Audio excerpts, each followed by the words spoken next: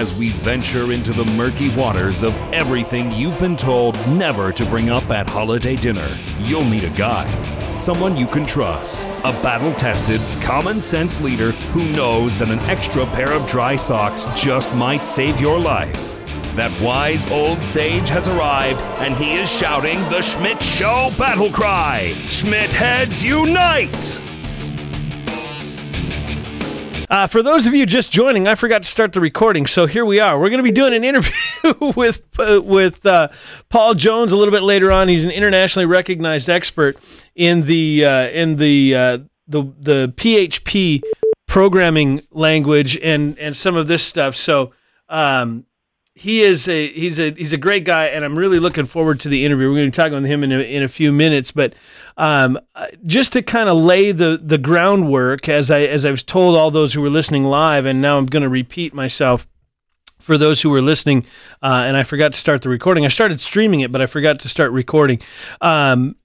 We're talking a little bit about the need to dismiss the myth that minorities and women and whatever other population group, just because they are underrepresented in a particular industry, does not mean that there is some nefarious reason for that. It may just very well be that a particular people group is not interested in a particular industry. And it's really that simple a lot of times. And so we're going to talk with Paul about some of the contributor code of conduct and some of that kind of stuff. And you'll hear me talk with Paul about this down the road. The truth is, if it comes down to my heart surgery, let's just say, and I'm not sick, I don't need a heart surgery, but if I ever get to a point where I have to have open heart surgery, I don't care if the surgeon's a woman, I don't care if the surgeon is black, I don't care if the surgeon is Asian or Norwegian or German or whatever ethnicity. I could care less. All I want to know is the heart surgeon capable of providing for me the most excellent heart surgery on the market? I want to know that he is the best, and that when the surgery is all over, I am still going to be alive, and the heart surgery will have been performed to an incredibly high level of excellence, so I stay healthy longer. And if there is a woman doctor or a minority doctor or a white doctor for that matter, if they aren't as good, I don't care what their ethnicity is. I just want them to be the best heart doctor that is available to do the surgery. It's that simple.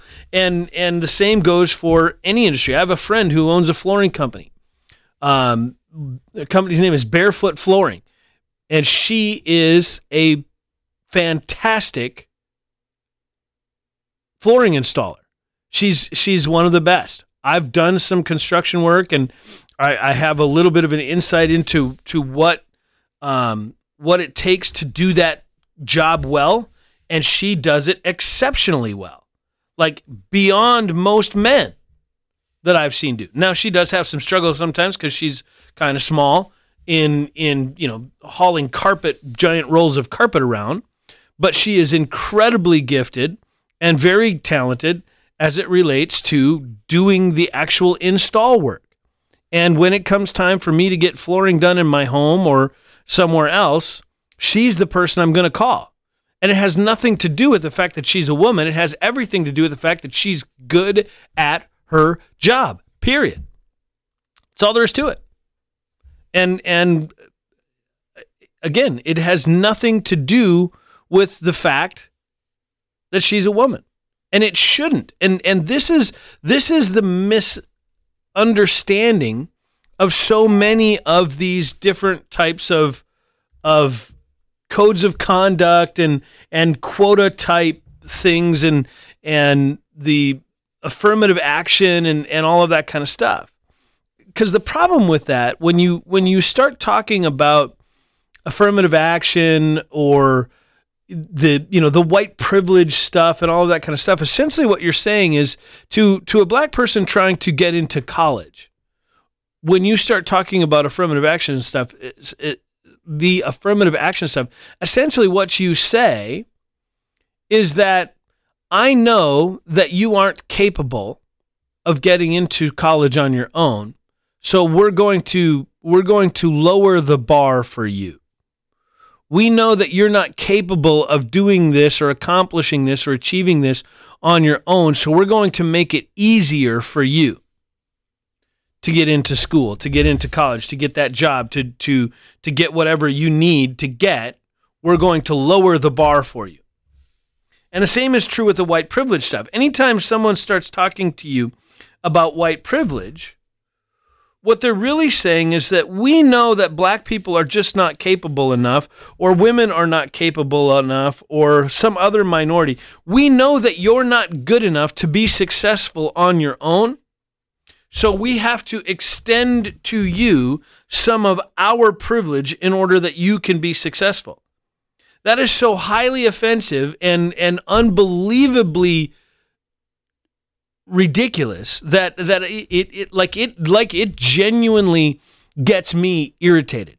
Like, I get like raging mad when people start talking about white privilege or white male privilege or whatever it is. I have a daughter who has joined the National Guard and is going through the ROTC program and soon will be commissioned as an officer in the United States Army through the North Dakota National Guard.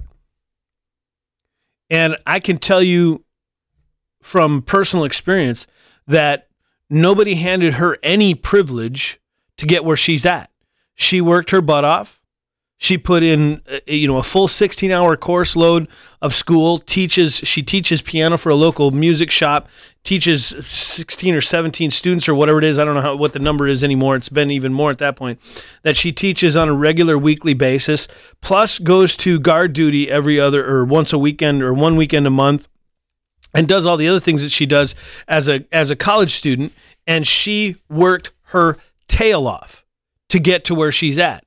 Nobody extended her any privilege. She didn't need me as a white male to offer her anything. None of the colonels or the captains or the majors or anybody else that work with her, had to give her some sort of extra hand up that nobody else got.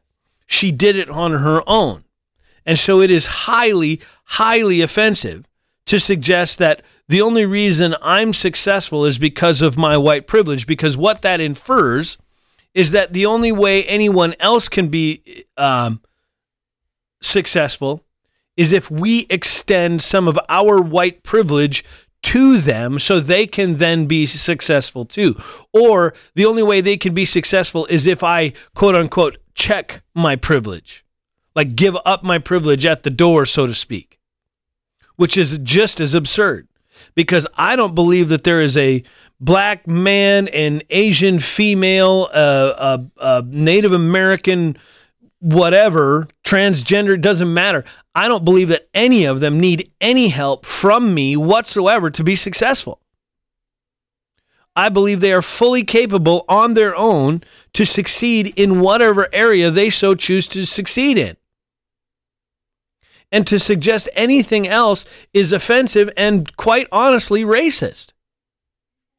And so this is a little bit off the subject, off the mark from what we're going to talk to Paul Jones about, but that's kind of what we're going to get into with Paul with some of this code of conduct stuff, and I wanted to lay that out there before we get to it. I didn't plan on talking a lot about the Judge Kavanaugh stuff today, just because there's so much garbage around there. Most of us are probably tired of hearing all of the constant 24-hour he said, she said, blah, blah, blah, whatever. I'm not going to get into it this week. I might get into it next week, because by that point we should have had a vote and the investigation will be complete. So we'll probably get into that more next week. And I've already talked about this at pretty significant length. The only thing I will say is as it relates to the Kavanaugh thing, is this other myth as it relates to gender and things like that, is that we have to believe all women. Believing all women is just as ridiculous as saying we need to believe all men. If the argument that was being made in favor of Judge Kavanaugh was someone shouting, well, we just need to believe all men that claim they've been falsely accused. If a man's been falsely accused, we just have to believe it, because that's a serious charge. That's a serious charge. If you're going to accuse someone of committing felony sexual assault and ruin their lives, that's a very serious charge. And it must be believed. They are victims. They just must, if they've been accused, we have to believe them that they have been falsely accused if they claim that they've been falsely accused. That's absurd. To suggest that all men must be believed just because of the seriousness of the charge and just because they're men is absurd.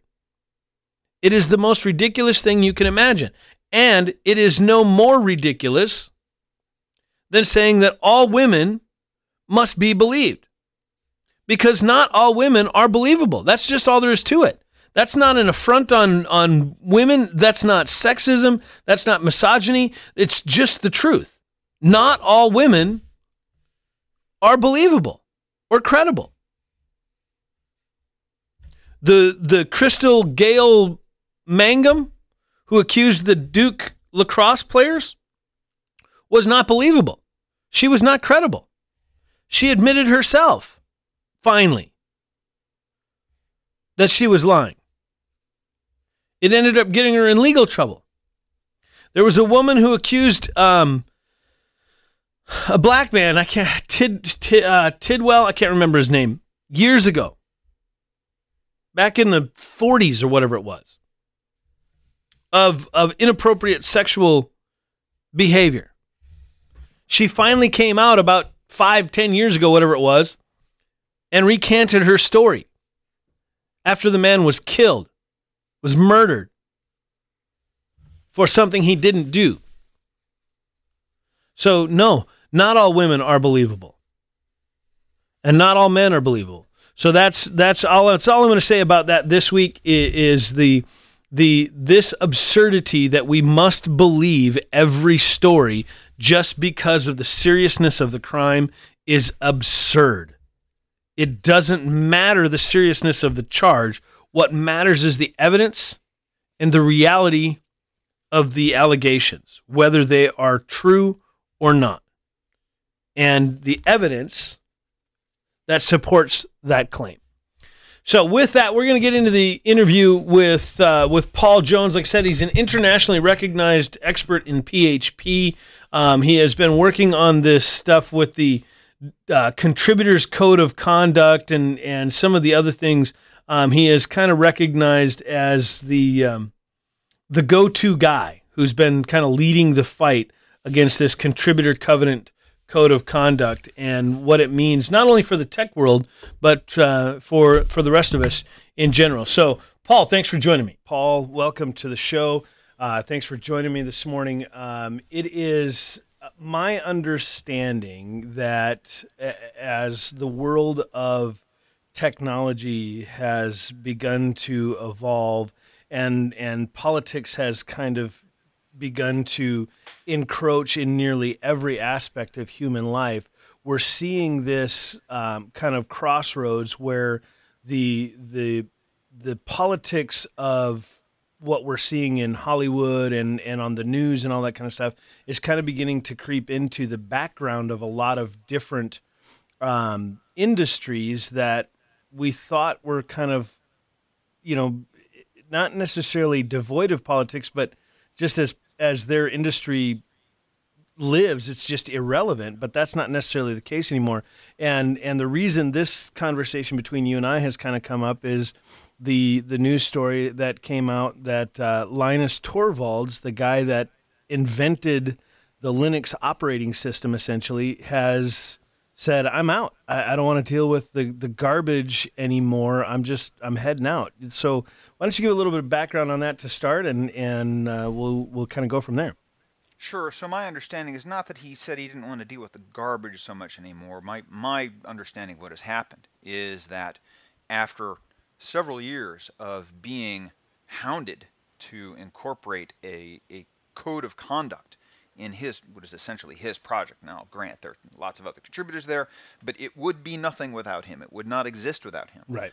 He's been hounded to have this a version of a social justice-derived code of conduct put in place, and a few years ago he put in what he called the Code of Conflict, which is basically a statement of his principles on how we ought to be interacting to make sure that the best possible code gets put into place, because there are so many people depend on this stuff, and not concentrate on the identities of the people contributing it, but be very harsh about what gets put in, because it's the only way to make sure that good stuff gets put in. So he didn't get hounded out on that basis. What happened was I think he just basically got tired of other people telling him this was necessary, that he was a jerk, that he needs to behave differently. And so he said, you know what, I'm gonna step back for 2 weeks. I'm gonna go educate myself on how to treat people better, quote unquote. And while I'm at it, I'm just gonna go ahead and let this contributor covenant code of conduct get put into place. And so that's the background of what I understand to have happened. So for those who don't know what this code of conduct is, as I understand it, this is one of these. There has to be, more women, more minorities, more trans this and trans that involved in this project, or it's not a legitimate project. Is that overstating it or understating it? I don't think that's overstating it. I think it's not. So that's good enough for our purposes today. What I will do is I will point out what some of it actually says. Okay. And I want you to note that when it says these things are not themselves objectionable. The first thing I need to point out is that a code of conduct, in a general sense, can be either a good thing or a bad thing. Just having a code of conduct in and of itself is not necessarily a problem. The specific one that we're talking about today is something called the Contributor Covenant Code of Conduct, or I'll just call it the Covenant or the Contributor Covenant. Right.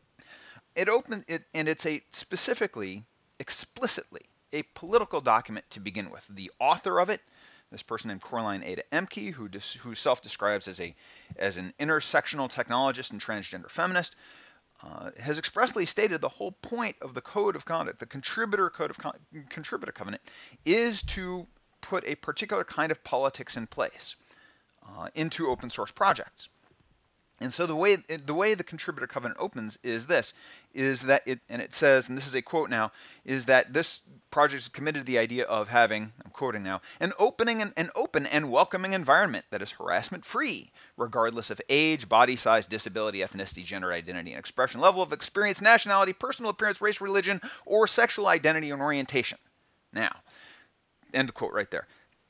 This sounds great, right? Mm-hmm. Nobody would be against these things. Of course, we all want to be open to other people who are contributing code because we don't care about their identity. We care about what they're contributing. But I want to point out that there is no protection in that language for ideas or politics or conscience. In fact, those things have been expressly turned down by Coraline. So the very ideas that we're supposed to be talking about are not themselves a protected thing under the covenant. Mm-hmm. So again, it's a political document, and that's the primary objection here.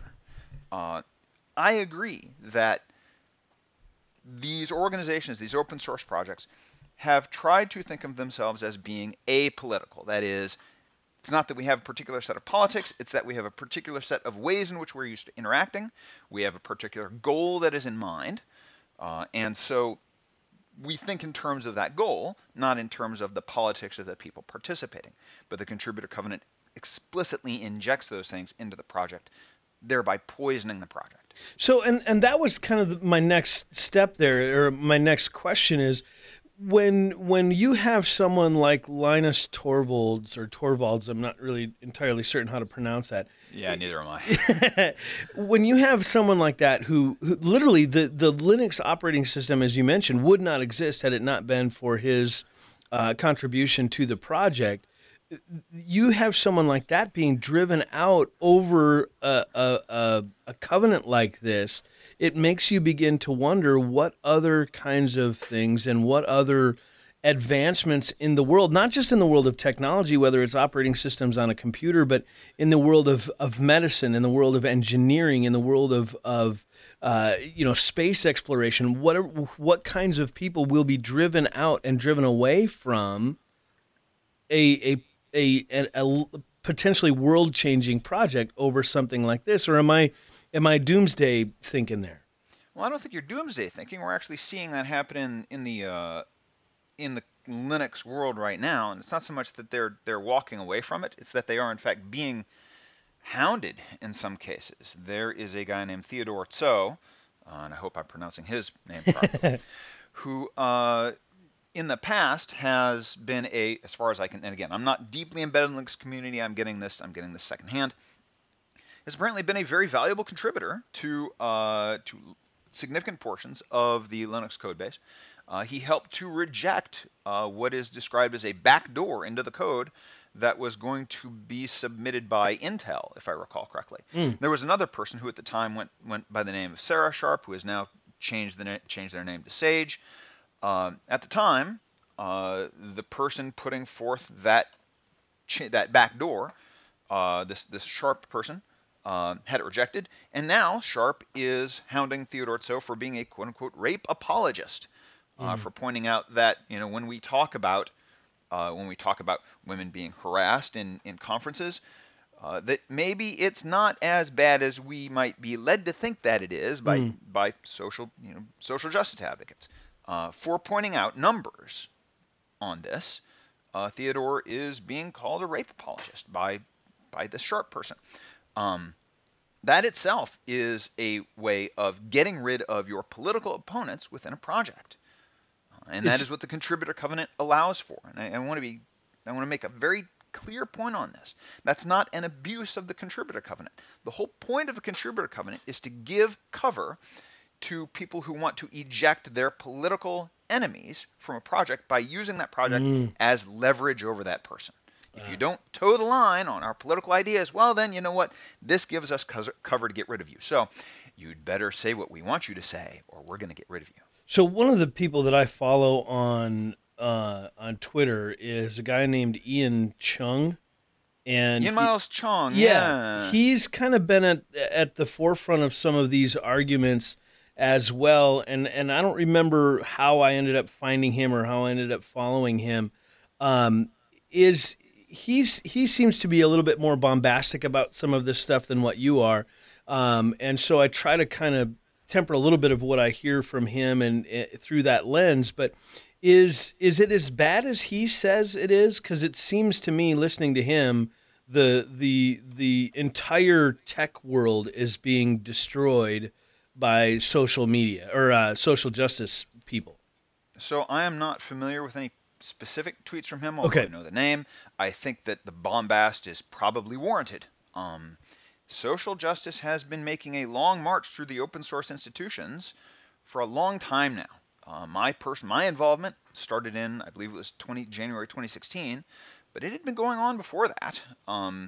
So yeah, the idea that social justice is making inroads in a community that is not well known for being socially adept should come as no surprise looking back on it. But while it's happening, you don't think it's happening. You think the social justice thing, we just want everyone to be nice. Okay, yeah, I'm on board with being nice. And they turn around and they start kicking people out. Well, wait a minute, I thought we were going to be nice. Well, now we're in charge. So if you're not nice in the way we want you to be nice, the way we define it as we go, then we're going to kick you out.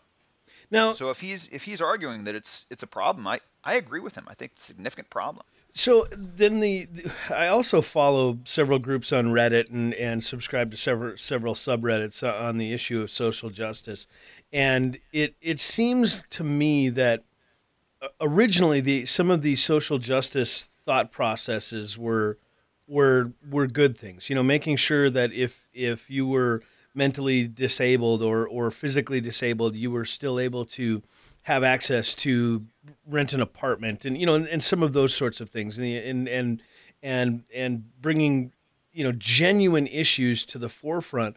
But the more I've watched it evolve, especially on Reddit, where you see some of the stuff that's not talked about on your cable news networks and things like that, it's almost borderline insanity and delusional. I mean, Is it just my right-wing bias that's leading me there, or is it really that bad? Well, just first of all, just because you have a bias doesn't mean it's not accurate. Okay. That's the first thing we have to remember. The question is that bias accurate in terms of the observations that you're making? I think your bias is well founded in this case. One of the things we have to remember about the social justice movement, especially as a political movement, is that there's a particular set of political tenets in place that drive how they see the world. And there's this guy named Arnold Kling. He's an economist. He talks about what he calls the three languages of politics, the three axes on which we make decisions. Are we concerned about civilization versus barbarism, which would be a typical right-wing sort of way of looking at things, or Republican way of looking at things? Or are we talking about freedom versus coercion? That is, on any activity, does it lean more towards freedom of the individual or coercion of the individual? That's what we might call a libertarian way of looking at things. But the social justice advocate looks at things in terms of the oppressor and the oppressed. That is, in any interaction between people, who do we identify as the oppressor and who do we identify as the oppressed person? That's what leads us to social justice. All interactions are judged in that way. That's what leads us to social justice. And it turns out that with social justice, it's not just one kind of oppressor and one kind of oppressed person. It's intersectional. What intersectional means, and I won't go into great detail on this, it means that there are ever more finely grained ways of oppressing people. Right. So that there's no bottom to any of this. You can always find some way in which there is an oppressor and an oppressed person. And it's not merely individual. It's not just because you did something to somebody. It's class-based and systemic. So that if you are merely again, the typical example being, if you are merely a white person, but you have never actually done anything racist to anybody else, that doesn't mean you're not racist, according to intersectional theory, because it's part of a system. You as a white person because you are a white person, you are racist because that is a system in which you exist. So it doesn't matter if you've never actually done anything, you're a racist by definition, just because of your skin color.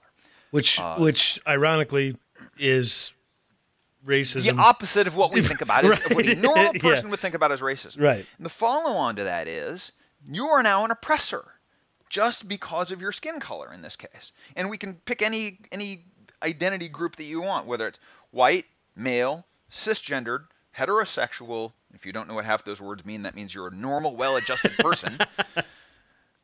What it means is that in the oppressor-oppressed axis, under the social justice way of looking at things, the oppressed are by definition morally superior to the oppressors then. And of course, that's what we would think about as a normal person. An oppressor shouldn't be oppressing, so the oppressed are morally superior, but the social justice person doesn't use that in the same way. The oppressed are morally superior under social justice, so how can an oppressor get back any form of moral credibility? The only way to do that is to submit to the will of the person they are oppressing.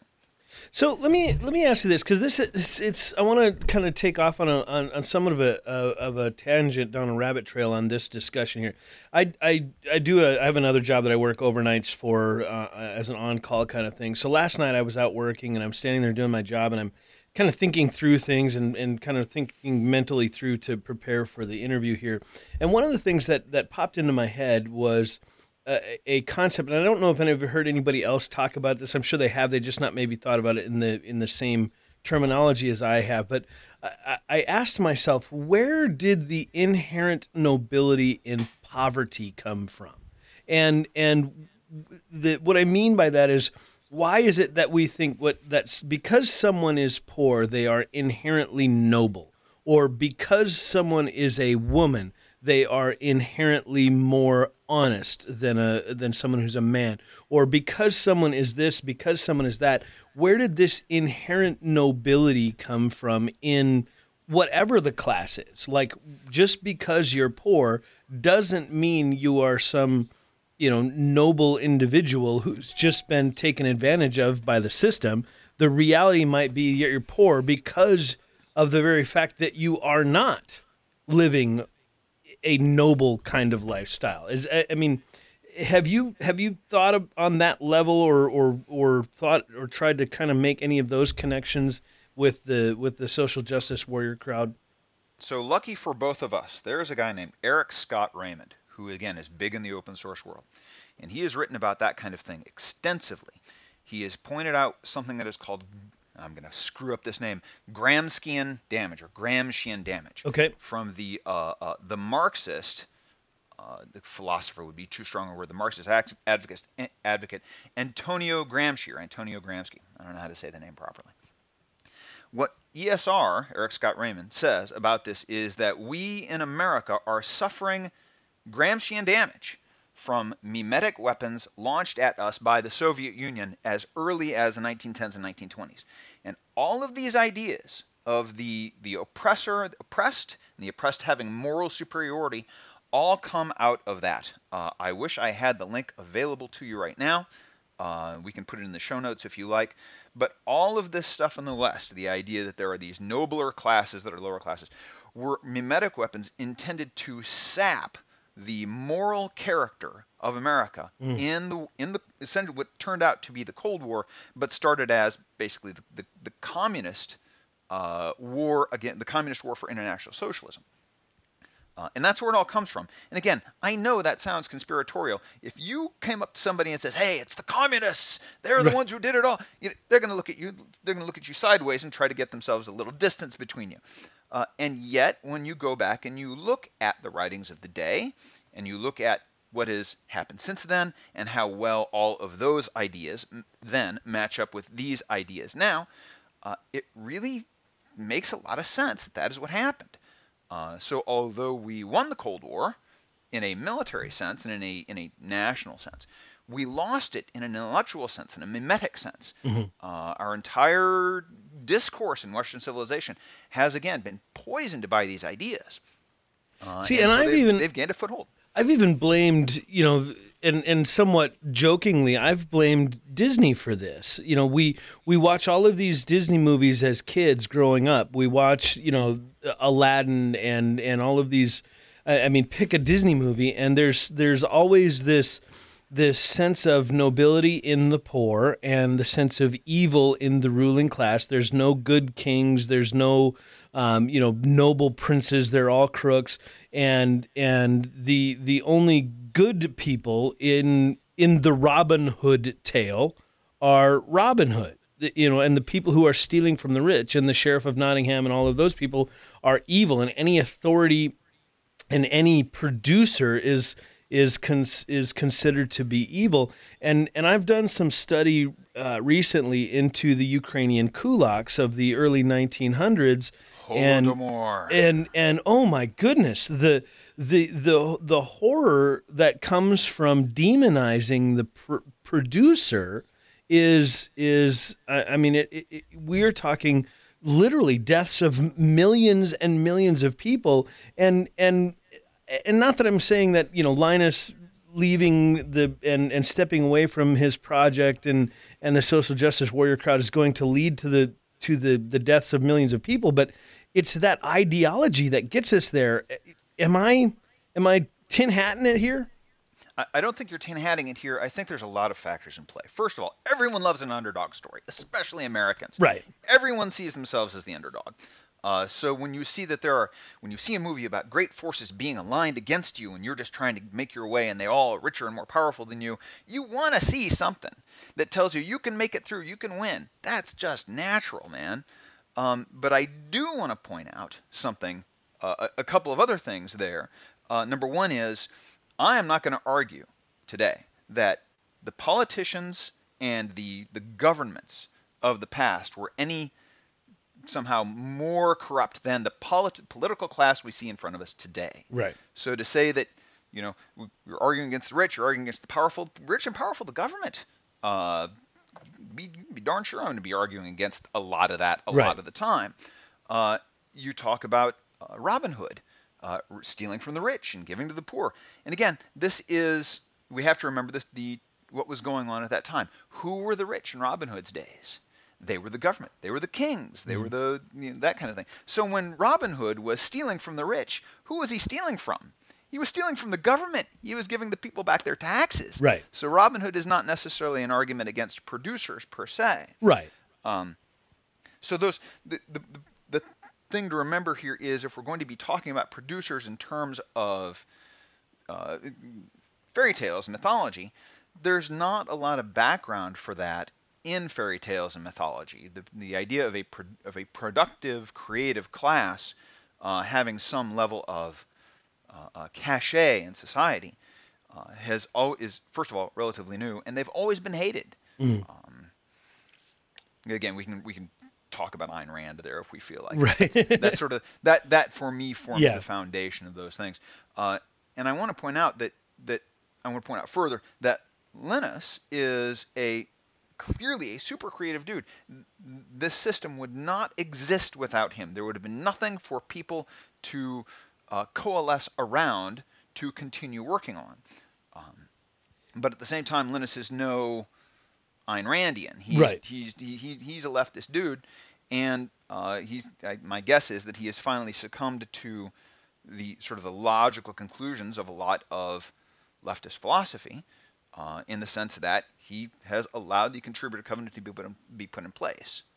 Now, one of the other things that I have thought about as it relates to all of this is how I'm beginning to see so many of the various identity groups within the social justice movement, within the leftist movement, kind of beginning to eat each other alive. And the example that I use regularly is the transgender groups are now beginning to have somewhat of an internal civil war with the gay and lesbian groups, because the transgender people are saying, well, this is a choice. This is we choose to do this, and you can't judge me for the choices that I make. I get to choose who I am. I get to choose my identity. I get to choose whether I'm a male or female and all of that kind of stuff. And a lot of the gay and lesbian groups are going, no, wait a second. We were born this way. There's nothing we can do about it. You can't judge me because I had no choice in this matter. And I'm beginning to see, and that's just one example, but I'm beginning to see this in a lot of different ways, where these various groups are beginning to eat each other internally. Are you seeing that as well? So number one, the phrase you're looking for is leftist autophagy. Yeah. Where they do eat themselves alive. What you're also seeing, but what that is an example of is intersectionality. And I'd mentioned this earlier. Right. On the oppressor-oppressed scale, there's not just one oppressor class, one oppressed class. There's ever more finely grained ways of oppressing someone else. And what you're seeing is an outgrowth of that. Whether you are gay, lesbian, or non-binary, or there's a whole list of stuff there, or if you're transgendered, those are different intersections on which there can be oppression. And so what you're seeing is these leftists having gotten rid of one kind of oppressor, or feeling like they have succeeded against one kind of oppressor. Now, in their worldview, is all oppressor oppressed. So what we do is we go after the next kind of oppressor. And in this case, it happens to be the trans exclusionary radical feminists versus the transgender folks. Mm. Speaking of how did you word it? I think this is an actual, again, yeah. This is a real acronym. The TERFs, TERF, right. Trans Exclusionary Radical Feminists. There you go, yeah. So speaking of those, and I've made this, again, somewhat jokingly, but, like they say, there's always a little bit of truth in every joke. And essentially what I've said is that it's surprising to me that the feminists are not more outspoken against the whole transgender movement, because essentially what we've proven over the last couple of years, specifically with Caitlyn/Bruce Jenner, is that we've proven when he was selected as Woman of the Year, and I say he intentionally, when he was selected as Woman of the Year, what we've proven is that men are even better at being women than women are. I say that somewhat jokingly, but you get with the point Sure. that I'm trying to get to. You'll also note that I'm not going to comment on that directly. Okay. I'm going to make two statements. Number one is that it's my opinion that these transgender folks are actually suffering in some way. Yes. They have they have got real Yep. trouble. There's a genuine mental delusion. Well, I'm not. Well, so we can say mental delusion. It has in fact been classed as gender dysphoria is Mental I illness. think DSM-5, DSM-4 called it an illness. DSM-5 has different terminology for it. Right. But these are people who really are suffering in some fashion and are trying their best to come to grips with it. Right. The follow-on to that is just because they're trying to come to grips with it doesn't necessarily mean that we have to participate in their in their attempting to inflict their reality on other people. Right.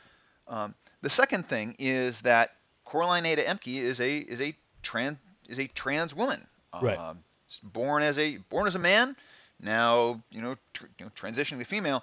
So your point about women being or these trans men being better at being women, trans women being better at women than natural born women are, is well taken in the sense that the real technical stuff that seems to be coming out does not appear primarily to be coming from people born as women transitioning to men, but from people born as men transitioning to women, which means that all of that underlying substructure mentally is still there.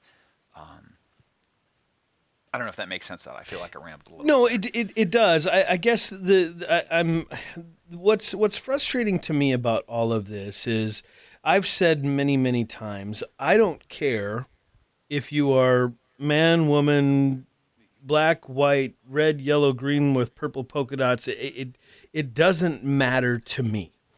If I am a good friend of mine is a female, and she is a flooring installer, does carpeting and tile and all of that kind of stuff. And if I needed a flooring job done, she's the person I'm going to call because she's the best person at it that I know. And I could care less if she's a woman. I could care less if she has red hair or anything like that. I have a flooring project that I need done. She can accomplish the job, and she can accomplish it with a high level of quality and a high level of speed and all of the things that I need if I'm going to get it done and at a good price. Now, professional excellence. Right, exactly. I also have a good friend who is an electrician, and he is a man. And if I needed a job done where I needed some new light switches or some rewiring in my house or whatever it is, I would contact him. It has nothing to do with the fact that he's a man. It has everything to do with the fact that I know he's really, really good at his job, and he will accomplish the task, like you say, with a high level of professional excellence. And so this is what concerns me is we would never say to the guy that's, doing heart surgery on our mom that, hey, I know you're probably the best heart surgeon in the world, but I want a woman to do it. So I'm going to put my life, my mother's life or my grandmother's life or whoever's life at risk and take the surgeon who's okay over the best one in the world. We would never do that, yet we seem to be doing that in every other area that we can find. And it concerns me that one day we'll do that also with surgery, and I will have to be, forced to go to a doctor or forced to go for whatever thing that I need done because they're a woman, because they're a transgender this, because they're race, because of whatever, and I may get shoddy work done, and in the end, it could cost me my life. And I know that's maybe taking the slippery slope argument a little bit farther than necessary, but it's hard to not go down that road. So I will agree with you that is probably that is for now an argument too far. Right. But I will say this: the basis on which we want to make our decisions, at least people like me want to make the decisions, is like you just said: is this the best person available to be doing this, regardless of any other personally identifiable characteristics? Are they going to be doing well for the thing that I want done well? And everything else needs to be secondary. To swap out, shall we say, a merit-based system of discrimination for a personal identity form of discrimination strikes me as I going on the wrong set of decision principles. As you said, I don't care whether you're a man or woman. I don't care if you're trans or non-trans. I don't care if you're straight or gay. It doesn't matter to me when we are talking in terms of my coding projects. What I care about is that you have put into place either the best solution available or a reasonably good solution that can be worked on thereafter by other people who come along. It doesn't matter in terms of the project what your identity is. To make your identity superior, to make your work product subordinate to the person producing it, strikes me as backwards. Yeah. Well, then here's the other side of that kind of slippery slope argument, and I usually try to avoid the slippery slope stuff, but... So to be clear, a slippery slope argument is a logical fallacy. Right. If we were working with formal logic, you would be wrong to bring it up. Right. But we're not talking about formal logic. We're talking about how people interact with each other. When someone says to you, "This is my goal," it's no longer a slippery slope. You can look back and see what has happened. Yeah.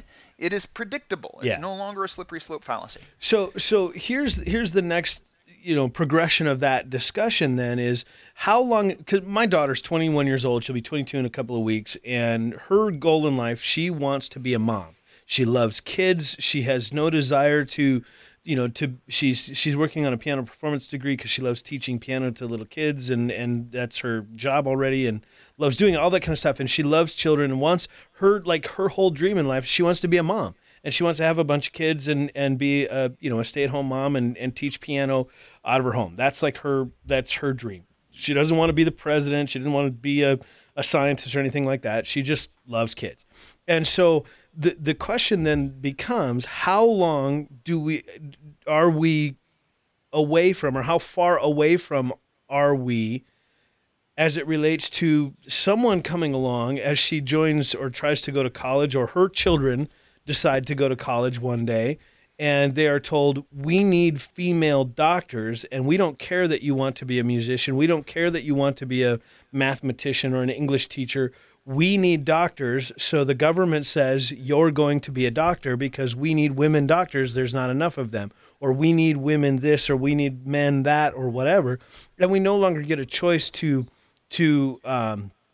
decide our own destiny. And again, I get that that's maybe, like you say, an argument too far, but that's the other side of this that concerns me is, how fast are we rushing towards 1984? So that is less of a 1984 situation than an anthem situation. Again, that's from Ayn Rand. I think it's the first Ayn Rand book that I read, where you are put into a profession, regardless of what your own personal desires or talents are. Again, I think that's an argument too far. Talk to me again in 20 years. We'll see how that prediction plays out. Well, and we're seeing that in some of the Hollywood stuff now, right? The people who are pushing for this kind of thing are then making movies railing against it. Was it I Am Number 4 or whatever it was that I can't even remember the name of the movie now, that there's the 4 different classes of people, and the one little girl gets picked for whatever class of people and decides that nobody wants to be in these classes of people anymore. Well, it's exactly what this group is pushing towards, and not just this group, but the social justice movement in general, I guess, is maybe more accurate. Yeah, I don't see that. I don't see that specifically with the social justice movement. There may be other political actors in the field that would be pushing for that kind of thing. Okay. But I don't see that particular thing growing out of social justice right now. But again, I can't say for sure. So for the people that are, as we kind of wrap up here, is for the people that are hearing this and are listening to the discussion here, what do we do? How do we stop this kind of movement? Because as you said, as a father of a daughter and a son, I have one of each, and I want my daughter to have every opportunity to success and to be excellent in whatever field she chooses, whether it's being a mom, or if she decides later down the road that she does want to be a doctor, whatever. I want her to have every opportunity to be as successful as possible. But at the same time, how do we prevent that without just straight up becoming, discriminatory?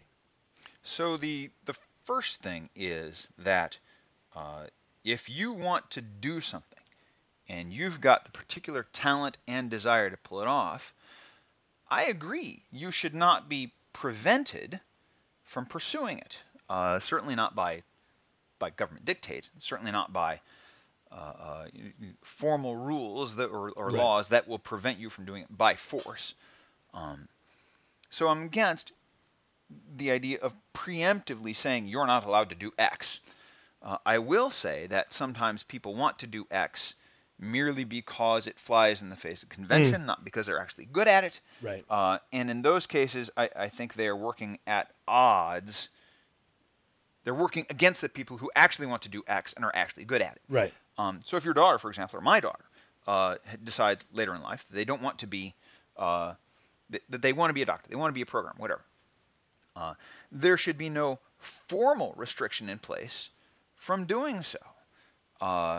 But we also need to recognize that if you are going into a field, for example, nursing, that is dominated by people of a sex that you are not, for example, it's primarily females in nursing, and you're a man, you want to go in the breeding house, there should be no formal restriction against you there.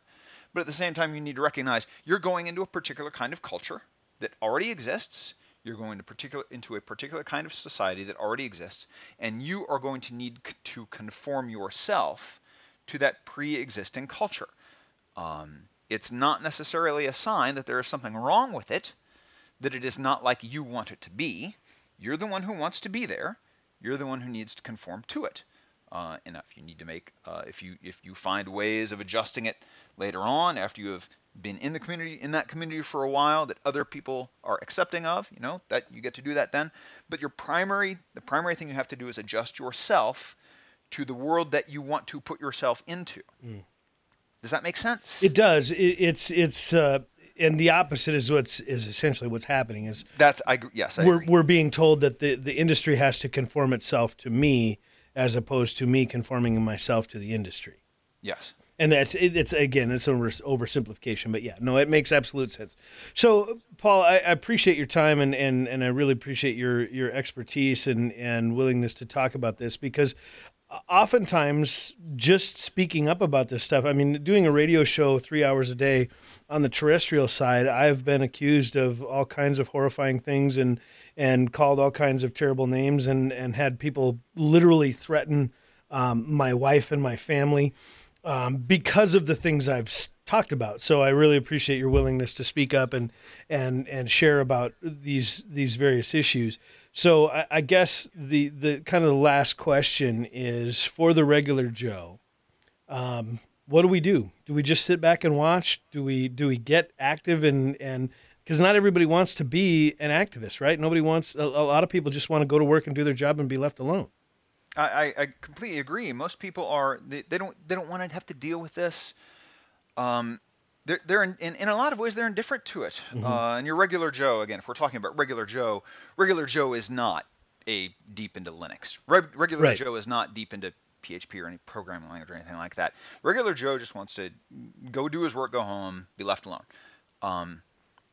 So for people who are already involved in these communities, in the open source communities, whether it's Linux or PHP or something else, I need to point out that it's going to come for you one way or another. You won't be allowed. What you want to do is sit back and say, you know what? I want people to be nice, but I want people to be nice, but I don't particularly care about this battle. I don't want to be involved in it. I don't care one way or another. Whatever you all want, that's fine. You're not going to be allowed to not care eventually. Mm-hmm. The Coraline has said, look, if you're not for me, you're against me. If you're not helping me in my social justice cause, then you are preventing me from succeeding in my social justice cause, and I am going to walk all over you. That's a near quote. I will be able to find the Twitter for that, right, if you want. So you're not going to be allowed to not care. You're going to have to pick a side one way or another, sooner or later. And I hate that. I don't want to deal with any of that. Right. I want to write the code. I want to produce my stuff. I want to get my job done and not have to think about politics in an open source arena. I've got to think about politics in other places having good boundaries, good fences make good neighbors. There should be a boundary around this where politics is for a different arena and open source is just open source. But I got bad news. If you're in a gunfight, you're going to have a gun. Yeah. If you're in a religious war, you've got to have a religion. And I hate politics, but in a political battle, you're going to need some politics. You're going to have to start bringing them because it has been brought to you. If you are not fighting back in some way, however small, then you're going to get rolled over. Now, again, if you're a social justice fan, then things are great for you right now. Everything is proceeding on schedule. But if you think that you ought to be able to speak freely in other arenas besides your own open source project and not have your freedom of speech in those other arenas used against you as leverage to eject you from your open source project, the things that you need to do primarily are to speak out against this stuff. And don't let the social justice advocates have the illusion that they are unopposed on this stuff. Again, I hate this kind of politics. It's a political battle, and I hate this kind of conflict where there should not be this kind of conflict, but you have to treat your involvement as a defensive action. So number one, speak up.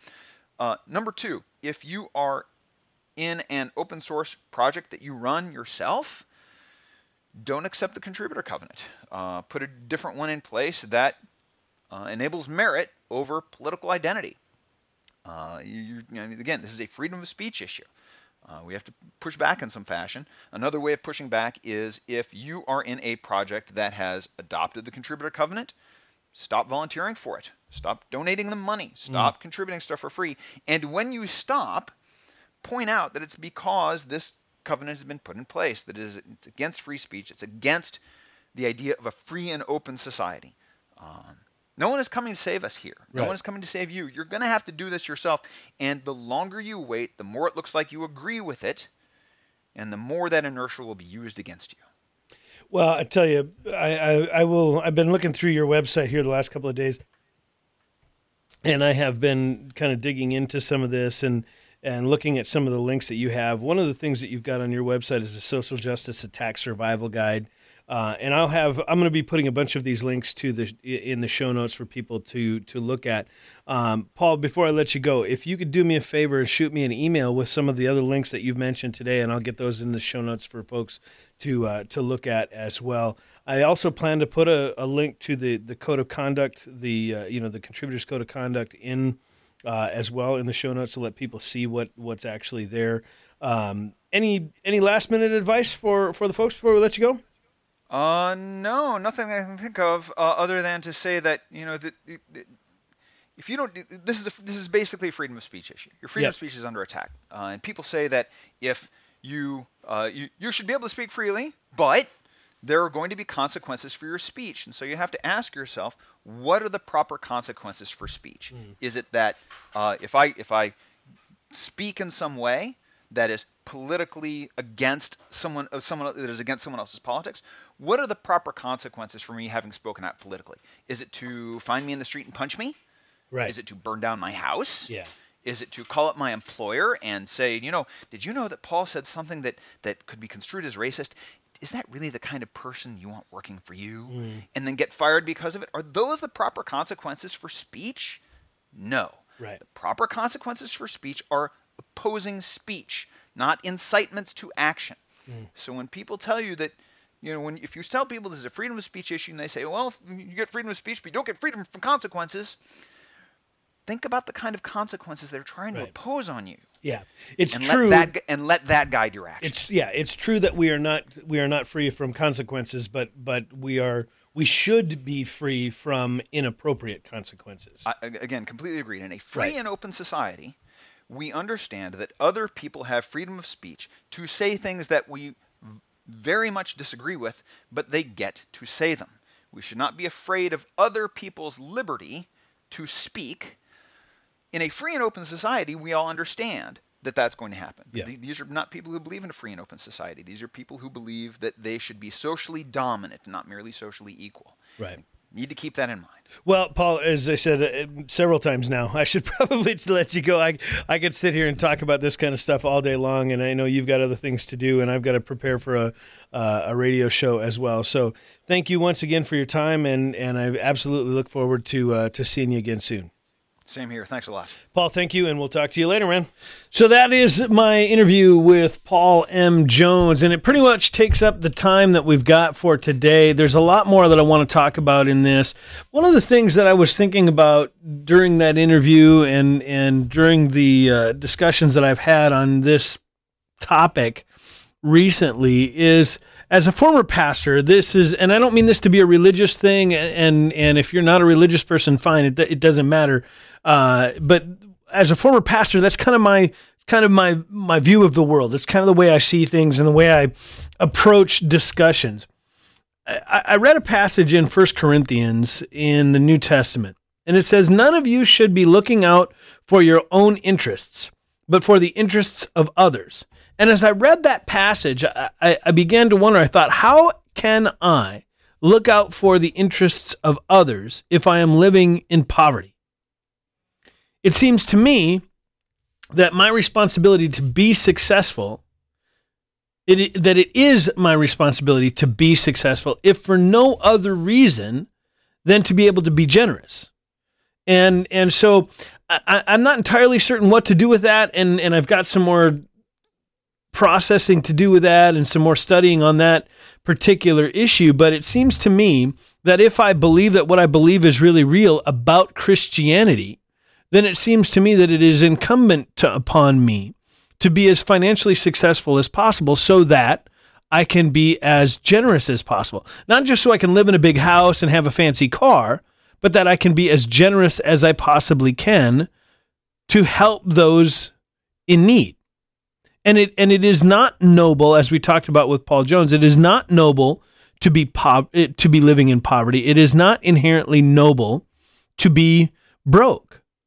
And it doesn't make me a better person. In fact, if I am living in poverty simply because I'm not putting forth the effort. Now, there's a lot of reasons we end up in poverty, and I don't want to go down that road. But if I am living in poverty simply because I am unwilling to put in the effort it takes to be successful, or because of my bad behavior or my greediness or whatever it is that makes me financially unstable, if you will, then I am shirking my responsibility to be looking out for the interests of others. So we'll end it with that today, and the Schmidt Show continues. If you want to find us, there's all kinds of ways to do that. I'm on Facebook at facebook.com/Schmidt Show. I'm on Twitter. My handle there is @TheSchmidtShow. I'm on all kinds of other platforms. I'm on Instagram. I've only posted like one or two things there on Instagram before. I think I'm on Snapchat under The Schmidt Show as well. So all kinds of ways to get a hold of me and all kinds of ways to interact with the show. As I've mentioned several times, the phone number 866-766-1776. And we are hoping as the show continues to grow, we're still pretty small, but as the show continues to grow, that we will have callers and things joining us live as we broadcast the show or internet cast the show, if you will. And so also, as I've said before, this project is costing me a little bit of money. And I want to do more to bring more content, but as it stands right now, I've already got 2 other full-time jobs that I work to pay the bills and take care of my family. And so there are some financial needs necessary to make the show happen and to expand the content more than once a week. And so if you want to support us, go to our Patreon page. It's just go to Patreon and search The Schmidt Show. I'm not gonna sit here and beg for money. I it's not, my point in this is not to be rich and famous. It's I have a message that I want to share with people, but getting that out costs money. And as I just said, I want to find ways to be financially successful so that I can be more generous. So I'm not really sure how that's going to look. I don't know that I can commit to saying 50% of my Patreon after costs will go to charities or whatever. I don't know what that looks like. I haven't really thought that through yet. But if you do want to support the show, please go to Patreon, check that out, and yeah, that's where we're at. With that, the Schmidt Show is pretty well done for today, and we are going to be back next week. We're going to talk a little bit, hopefully, about the Kavanaugh confirmation or lack thereof. We'll talk about all of that stuff and get a little bit more into current news. I try to, with the podcast, because I only get one a week right now, I try not to focus on just a single story. I would rather talk about the overarching issues so that when you see the news yourself, you are able to assess your views and use your lens to kind of determine what it is that you need to know about that particular item. We'll see you next week on the Schmidt Show podcast.